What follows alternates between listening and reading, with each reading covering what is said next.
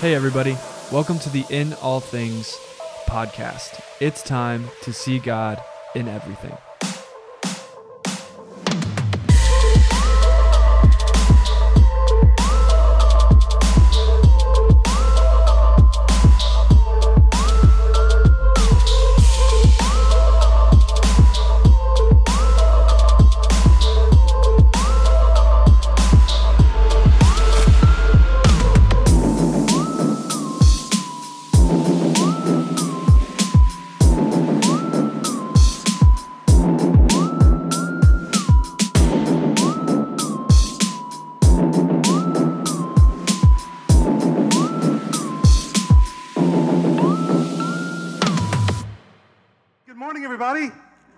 Man, I want to welcome you here today and thank you for being here for our live broadcast of our In All Things podcast. Yeah, this is the first time we've done it with a live audience. So when people listen to this podcast in a couple weeks, they're going to hear all of you, okay? So on the count of three, I want you to just cheer for no reason other than so people hear you. Ready? 1, 2, 3. Pretty good. Okay. I said this first service, but it's still true. If we make a joke, it's not very funny. Laugh anyway, okay? Because otherwise it's going to be embarrassing. But this is really exciting. We haven't done anything like this before. Even the first service that we did is going to be completely different than this. I know Steve's very nervous to be up here with me. He doesn't know what I'm going to say. It gives me a lot of power, so it's very exciting. I don't know what I was thinking. You know, when I had this idea about 6 weeks ago, I thought, this will be so much fun. In the last couple of days, I've been stressed out because I usually get all prepped for Sunday morning, and I couldn't. So It's exciting and anxiety at the same time. Anyway, here we go. And here's the thing. Like Davi said, we got a big stack of questions. I collected all of them. I went to Jared and Davi and a bunch of other people and just figured out the best ones because there was so many good ones. Okay, you guys had amazing questions. You blew me away. All right, some of the questions that I got that I was just like, wow. Like you have questions to ask, which is awesome. But here's the deal. We can't cover all of them. Okay, especially in 30 minutes that we have up here with you. And so some of them we saved on purpose for future episodes, conversations that deserve a full hour, 45-minute conversation that we can't do from the stage up here. So just know, if you don't hear your question, either one, it might be at the 9:30 service, so go listen to that. But two, it's not personal, okay? But we didn't have time to address it. Well, they don't have their names on them, so that made it easier to not be personal. Okay. That's true. All right. So this question was asked multiple times, but we started the first service with this question as well, very similar.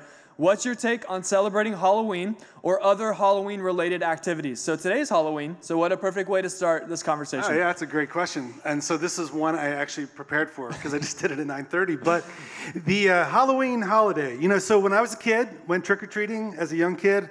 Remember my parents taking me out, we got candy, it was awesome. And then I remember when we got to a new church and we actually accepted Christ in our lives. It was a great time of growth. But the church also was telling us that we needed to not celebrate the devil's holiday, which Halloween has a lot of connections to some very evil things. So we did what the church said. We stopped celebrating. We might have been the people that turned the lights off in our house and watched a movie instead of being a part of it. I don't remember exactly, but I remember we didn't do that anymore. And then I remember when my wife and I had our first child, and Zach's here this morning, when he was like 3 or 4 years old. We're like, man, it would be fun. Everybody else is taking their kids out, and we have some stuff. He could be a cowboy. So we took Zach door to door as a cowboy. He got some candy. It was awesome.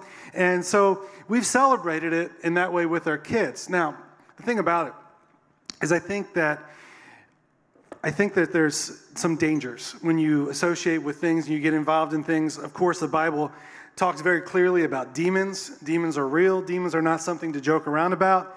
The Bible talks about witchcraft, and we need to, as believers, stay as far away from those things as we can. But I think it's kind of funny in the church world how sometimes the church is like, we're not going to celebrate Halloween, but we're going to have a harvest party, and we're going to have a fall festival, and the kids can dress up, and we're going to give them candy out of our trunks. Like, okay, you're kind of doing the same thing with a different name on it. So when the youth get together tonight for the well, you're going to have a harvest party, right? Nope, it's a Halloween party. Oh, so goodness. There you go. But here's the deal. We kind of touched on this the first service. I know we're starting off very similar here, but I think it's important to say a lot of things, if you dive really deep into where different things come from, you may find an article or something written about how, hey, it's based on demonic something, right? Okay, yoga. Let's take yoga, for example. There's a big debate in the church about how yoga used to be a satanic ritual. So if you practice yoga for flexibility or health, you're actually worshiping the devil. Okay, I don't think that's true, all right? There's certain things where they only affect us as much as we give to them, right? There's a personality test called the Enneagram right now. It's super popular. There's articles about how that's based on demonic rituals, right? But if I'm just studying the Enneagram, figuring out my personality type so that I can figure out how I relate to other people, is that wrong or sinful? I don't think so. There's certain things I think, they affect us as much as we give to them. And I think there's been this, in the past, this Christians pull away from everything in the world instead of being a good influence in the world. And the way I think that we can be light and salt in this world is by being a good influence in whatever is going on without compromising ourselves. And I've seen people in our church, small groups have gotten together and taken their grill out in the front during trick or treat and made hot dogs and given them out to adults, which is awesome. So I think there's so many things you can do to redeem something like Halloween and make it a positive thing for your family. Yeah. But it's really up to you, it's individual choice. Yep.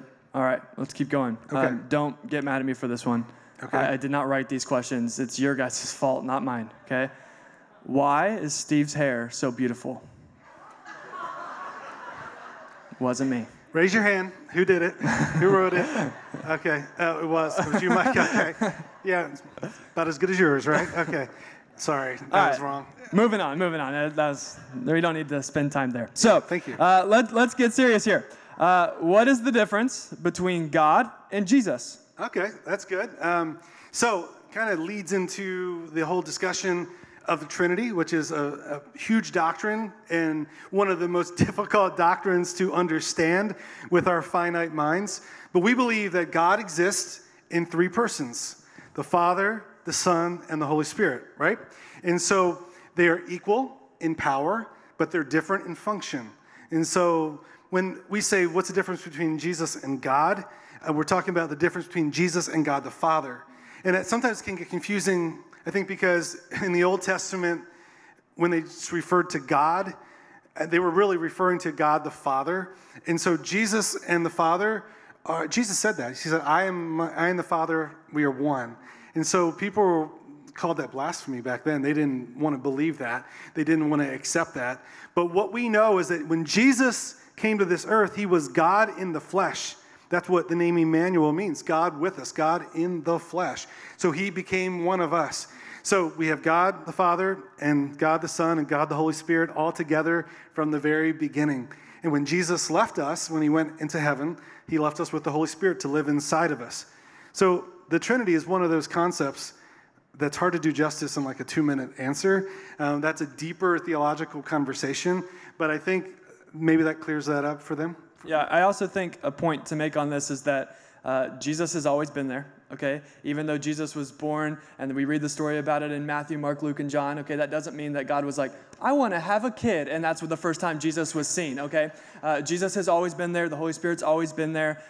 You can see Jesus actually all throughout the Old Testament. So this idea of God being three persons is not like the New Testament just was like, oh, this is what we were missing. No, it's always been there. So yeah, I mean, I think when you read Genesis and God says, let us make man in our image. Let us, that's plural, isn't it? Mm-hmm. So who is he talking about? Jesus and the Holy Ghost. They were all there at the very beginning. Yeah. Yep. All right, keep moving. Here we go. There is a belief floating around that Christians are entitled, prideful, arrogant, and perfect. How can we disprove this, and why do people think this? It's a big question. Who believes that? Lots of people. A lot of people believe that Christians are entitled, prideful, arrogant, and perfect. Well, I mean, we know there are Christians that do act entitled and that do act prideful and, are arrogant. And we all know that none of us are perfect. We don't have to disprove that because everybody knows that. We're all sinners. The Bible's very clear about that. But people think that, I think, sometimes because of the way that maybe we act, and I think the things that we say, sometimes we have an approach that comes across prideful, like a know-it-all. Sometimes on social media, we might have an answer, and the Bible, we believe, is the Word of God, and we hold to the Bible and all of its truths, but sometimes I think we can say things in an arrogant, know-it-all way. And I hope that those of you in this room are not like that, and that should not be the way that we are. We should be loving the way Jesus is, and it kind of makes me think about something we talked about before, is about realizing it's not just about being right? It's about having the right approach with people. Because our job as Christians is not to be right about everything, it's to share Jesus with everyone. That's why we're here on this earth. Why do you think once we become a believer, we still continue our lives here? If going to heaven was all there was. It's to share Jesus with other people. But when we're prideful and arrogant and entitled and act like we're perfect, that really doesn't show Christ. Yeah, and I think that this misconception has been around for a long time.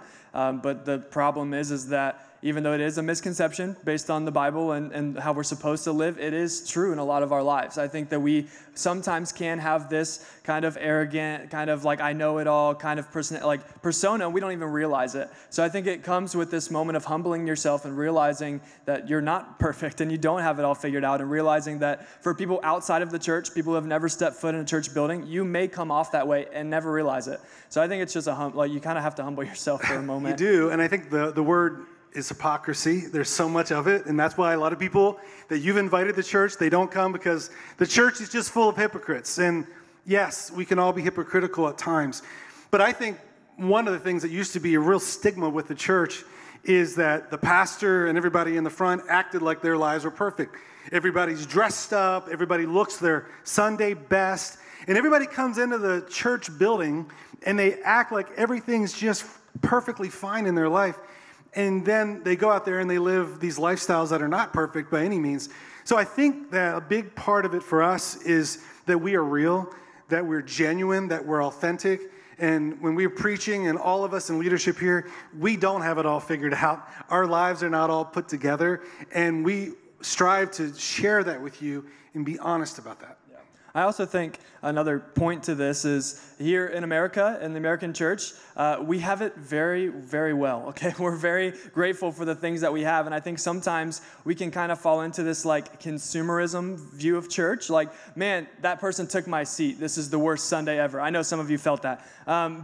Or, man, they didn't do that song that I love today, so what's the point of even singing along, right? I think sometimes we have this very consumer mindset when we come to church of just kind of I want this to be exactly what I need. I want them to do that song to whatever. But we need to realize, we're privileged to be here in America in this kind of church. This does not happen around the world. We're in a place where we do, we are able to come together and worship and all of those things. And so we need to take that out into our lives and be grateful for the fact that we can do this every week. I think we take it for granted a lot. I know we do. We really do. This is a special hour that we have together to worship God in this environment, to have this building that we have. But I think, too, some people judge some of those well-known pastors that are out there that are very, come across very flashy, and they look very entitled, and they have sneakers that cost $300. Mine were like $30. So, it's just that kind of idea, and I think that can give people the wrong impression of Christianity. Yeah, definitely.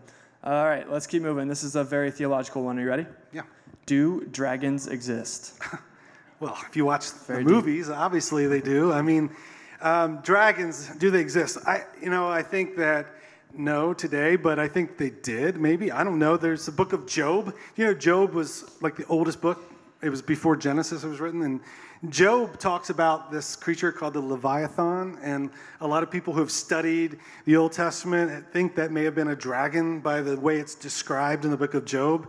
But I don't really care about this question that much. There you go. Yeah. Can we move on? No, I just think there's some things we have to realize that we don't know, and there's not biblical evidence for dragons or certain things, but we kind of made this point in first service talking about dinosaurs. So the Garden of Eden, right, it's going to be restored. That's God's whole plan, is to restore earth, and the whole earth is going to be like the Garden of Eden. There was probably animals there that we have never seen. Animals that have gone extinct, animals that man have killed, right? And so when the Garden of Eden is restored at the end of time, we're probably going to see things like that we never would have imagined would have been here in real life, like things from cartoon. I don't know, but dragons might be there, right? Who knows? Yeah.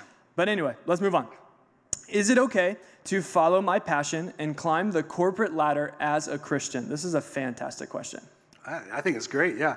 Follow your passion. Wherever God has placed you in this world, there's a purpose for that. There's a reason for that. And if you're in a position in your work where you have influence and you are able to get to a higher level of influence, by all means, I believe that you should pursue that. Now, there's some caveats to that. How's it going to affect your family life? If it's going to take you on the road and you're never going to be home again, there's issues there if you have a wife and kids or a husband and kids. So you have to think about that. But I think whenever you have an opportunity to have greater influence and God's gifted you, I mean, there's people in this room that God has gifted in tremendous ways with leadership skills, with intelligence, and you need to use those for the glory of God where you are.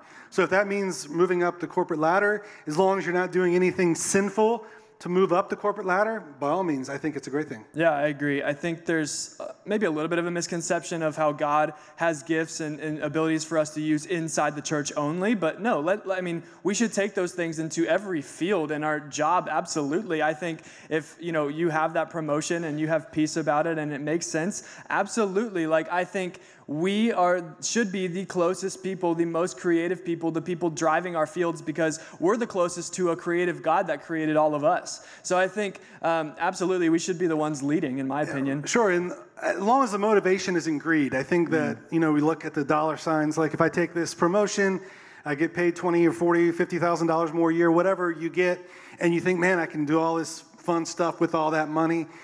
I think that's a dangerous game to play, of course, because the Bible speaks a lot about greed and how that can be our downfall. But if you're thinking, yeah, I'll make more money, I'll be able to save more, be able to give more, be able to help more missions, then that, I think, is a good motivation. Yeah, I think we're called the image of God, right? And the image of God is supposed to go into everything that we do. And if you have an opportunity to influence more people and show more people what that image of God looks like, I think, yeah, go for it.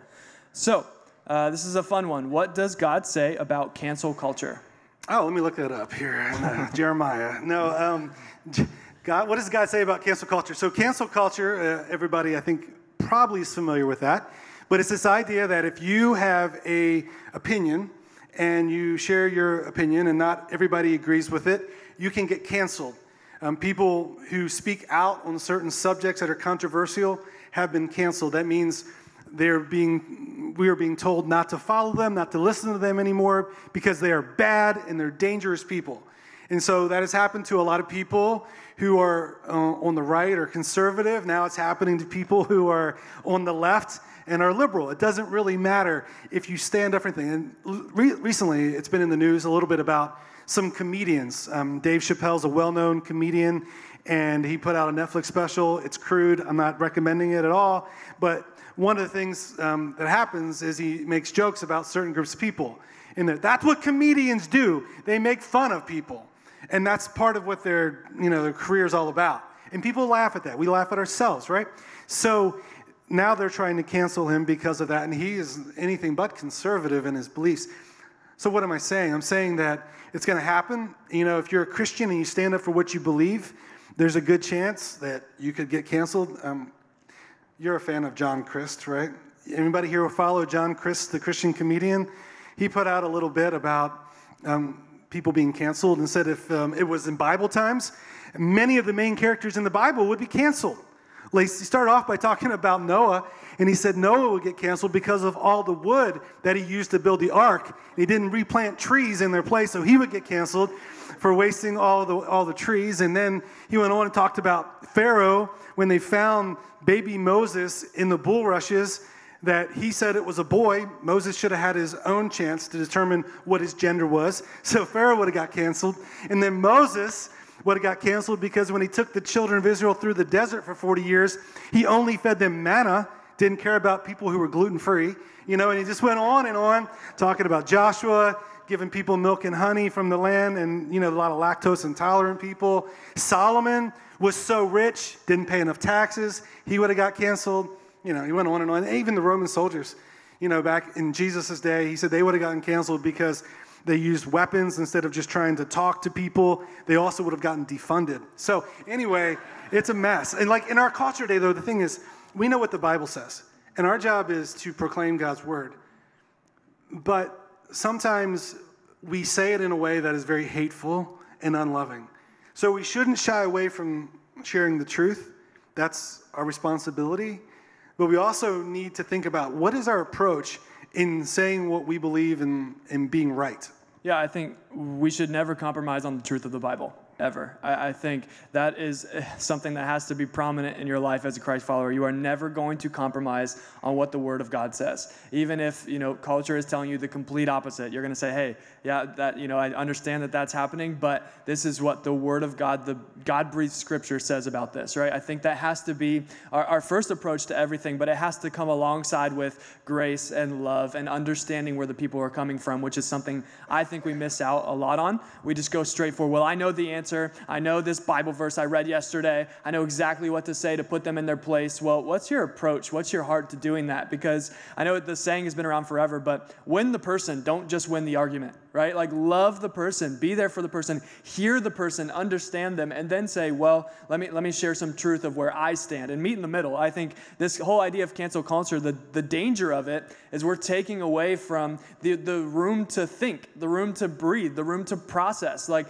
this idea of cancel culture takes all of that away, because the moment that hey, I feel this way, or hey, I think maybe this is right or wrong, you could be canceled, right, and put in your place. And I think the whole kind of desire and goal behind this podcast and doing this today is to give us the room to breathe and talk and process everything happening in the world. And so I just think cancel culture is dangerous. There's some of the questions I think that you asked, and I didn't get to read them all, but Mitch did allude to some that we're going to do in future podcasts, he told me, and there's some controversial issues we are going to talk about, and they deserve more time and deserve more preparation. But there's going to be people that aren't going to like what I say or what we say and what the Bible says, but we're going to say it anyway. And we're going to talk about it in a loving way as much as we can, because it's the truth. And people need to hear the truth. I mean, I think it makes me think of the grace of God and the forgiveness of God. Like, what if God canceled us the moment that we misstep or we misspoke or we fell short, right? A lot of us would be in a pretty bad shape, right? But God didn't. He decides to show grace and love and forgiveness and allows us to process and question and wrestle so that we can come out the other side being closer to Him. So, hey, I'm thankful that God isn't bought in on cancel culture. That's all I'm saying. Yeah, that's good. Let's move on. How can we encourage someone to come back to the Lord after falling into the trap of the devil's lies? So it sounds like a more personal situation, whoever wrote this question, but I think it applies to a lot of people. We all have somebody in our life, probably, who maybe came to church at one point, was on fire at one point, and you've kind of seen them fall away and either give up or say they don't want to be a part of it. What do we do with that? What's a real way to have a conversation about it? What do you think? I mean, be confrontational and overbearing, probably. No. That's what some of us do, right? It's hard. It's hard when you love somebody to find that balance, and it depends on who the person is, right? If they're your child, sometimes, like so many people in this church have their children grow up in the church, and then they've run from the church, and they aren't in the church serving God, and it's just this heavy burden on you. You want them to come back, and sometimes, though, I think one of the solutions is to encourage them, saying things that are encouraging without being too pushy, but also praying that God puts some other people in their life that can help them. And understand that their path back to God may not be the path that you have in your mind. Like, it may not be Sycamore Creek Church. It could be another church. It could be another person. It could be something else. But I think it's about loving them where they are, in spite of their running from God, loving them where they are, not accepting, because we've talked about that before too, that love and acceptance are not the same thing. It doesn't mean I accept their behavior and accept sinful lifestyles, but I love them no matter what, because if I want them to come back to the Lord, being mean and hateful and demanding isn't going to do it. I also think with these people that we have in our lives maybe struggling with this, don't look at them as your project. I think that's something that I've struggled with before in the past, is like, okay, this person in my life is either far from God or they don't know God. I'm going to bring them from point A all the way to point B. I'm going to do it. Well, guess what? You're not God. It's not your place to do it. What you're called to do is love them, pray for them, speak life into them, encourage them when you can, speak truth, and plant the seeds for God to show up. We are not the people that save other people. Like, I think we have this misconception, which stops us from going into our workplaces and telling other people about Jesus. All these things is we have this misconception that we have to get them saved. We have to get them across the line to salvation. No, just be faithful, love them, speak truth, and let God fill in the rest. I think that's exactly what we have to do even with people close to us. Yeah, I think there's times too when I find it in my life where God will put something on my mind and my heart about someone I haven't seen in a while. And what I don't do is just let that go. Like, I'll send a text, or if I don't have their number, an email, or send them a message in some way. Just say, God brought you to my mind today. I saw something, reminded me. It might have been something about what connected us in our relationship. And sometimes that little thing can be a trigger to bring them back to the Lord. So be open to that. Always be in tune with what God might be telling you in your mind about somebody, and don't ignore that. Yeah. Right? Okay. All right, we got time for about 2 more. Okay. Man, this is going fast. So, are there missing books of the Bible? If so, why? Okay, that's a big question. Are there missing books of the Bible? I believe that no, God's Word is completely intact. There was, back in the early church, a process of the canonization of the Bible to get our 66 books of the Bible, 39 Old Testament, 27 New Testament. And so there was a process, and they went through certain criteria that it had to approve, it had to pass. So the early church leaders in the early church, they looked at the Old Testament, and there was all these things that it had to pass in order to be part of the Old Testament. And there were some things that did not pass. Some of you know, some of you may have a Catholic Bible. There's some books that are there that aren't in our Bible. It's called the Apocrypha. Those books were good historical documents, and they did talk about God, but they didn't pass all of the criteria. And there were some things that weren't in them. And, they had to be written by a prophet of God. There had to be eyewitnesses who knew these people that wrote the Bible. And we finally, in the 300s, got it all finalized. Several councils that went through and looked at all the books of the New Testament. And we ended up with our Bible that we believe is the inspired Word of God. Yeah.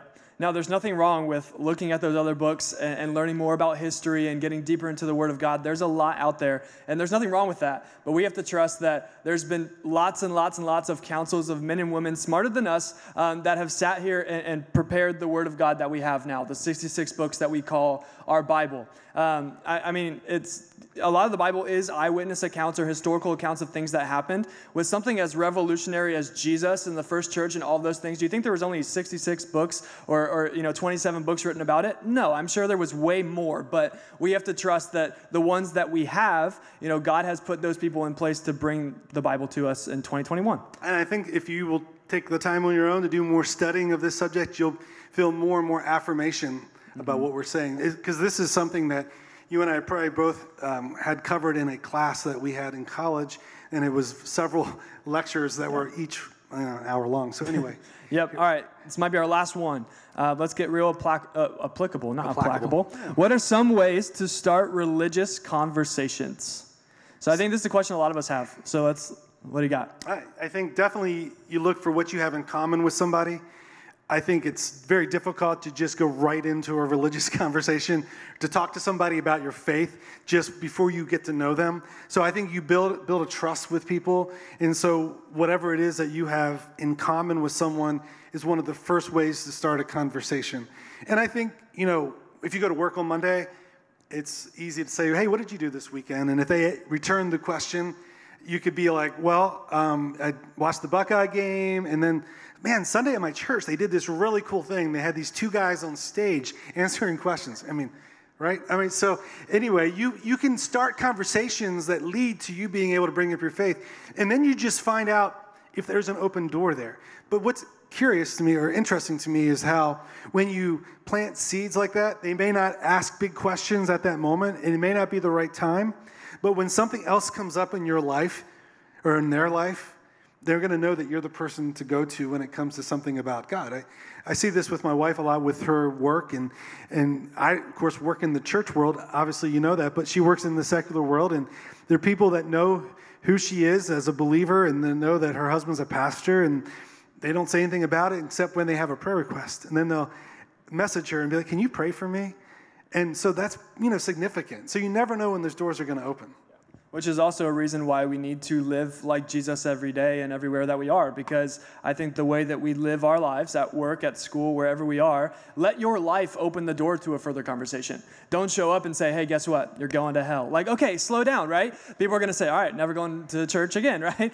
But, if I love them and I'm there for them all the time and I'm consistent in who I am, at some point, maybe they're going to say, man, I want to know more about what makes you so joyful, what makes you have so much peace in your life. I want to know more about it. There's the open door to say, hey, let me tell you about Jesus. Let me talk about the church I go to. Let me tell you about how I serve. I think the way that we live, that opens the door to those conversations. Yeah, another thing I was just thinking is and we're not trying to sell stuff here, but we have merch. And what's cool is that we sell that merch because we want you to wear it out there. It's nice when you wear it to church so we can see you wearing it, but it's also great when you wear it because we don't wear just, hey, I go to Sycamore Creek Church. They say things that are like the one Davi had on this morning. What does it say?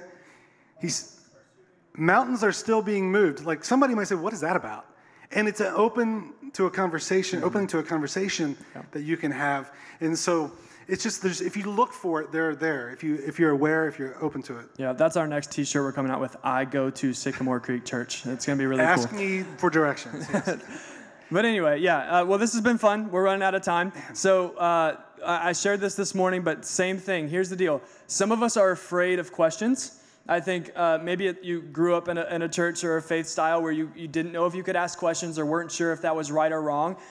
God wants your questions, okay? Like God accepts them. He wants you to explore. He wants you to be curious. He wants you to question. I've always been told this. Is it true? Let me see if it holds up. He wants you to investigate, following Him. And so I think today has been a really cool conversation for us because we've gotten to see where you guys are and some of the questions that you guys have of just how to live for Jesus every day. And I think we could go on for hours doing this with the amount of questions that we had, but don't be scared of questions. Jesus, God, they want to hear them. They want you to dig and to find the answers to them. And maybe you're not going to like the answers and you got to change your lifestyle, but they want you to search for it. And like you said, first service, sometimes the people who are searching for the answers are the people who are closest to Jesus, the people who are closest to God, because they're not afraid to just, hey, I'm not sure if I believe this. I'm not sure if this is just what I've always been told. Let me investigate it for myself. I think that's such an important part of our faith that we don't talk about very much.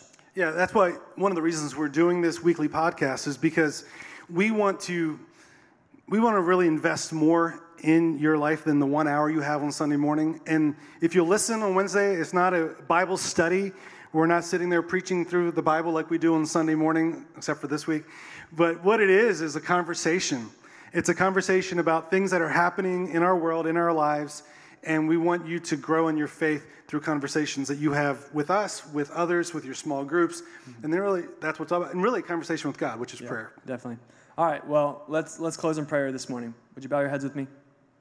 Father, we're so thankful for the chance to come together this morning and just do something a little bit different. But Lord, today was really an awesome opportunity to come before you and just explore some of the different characteristics of you and how you want us to live.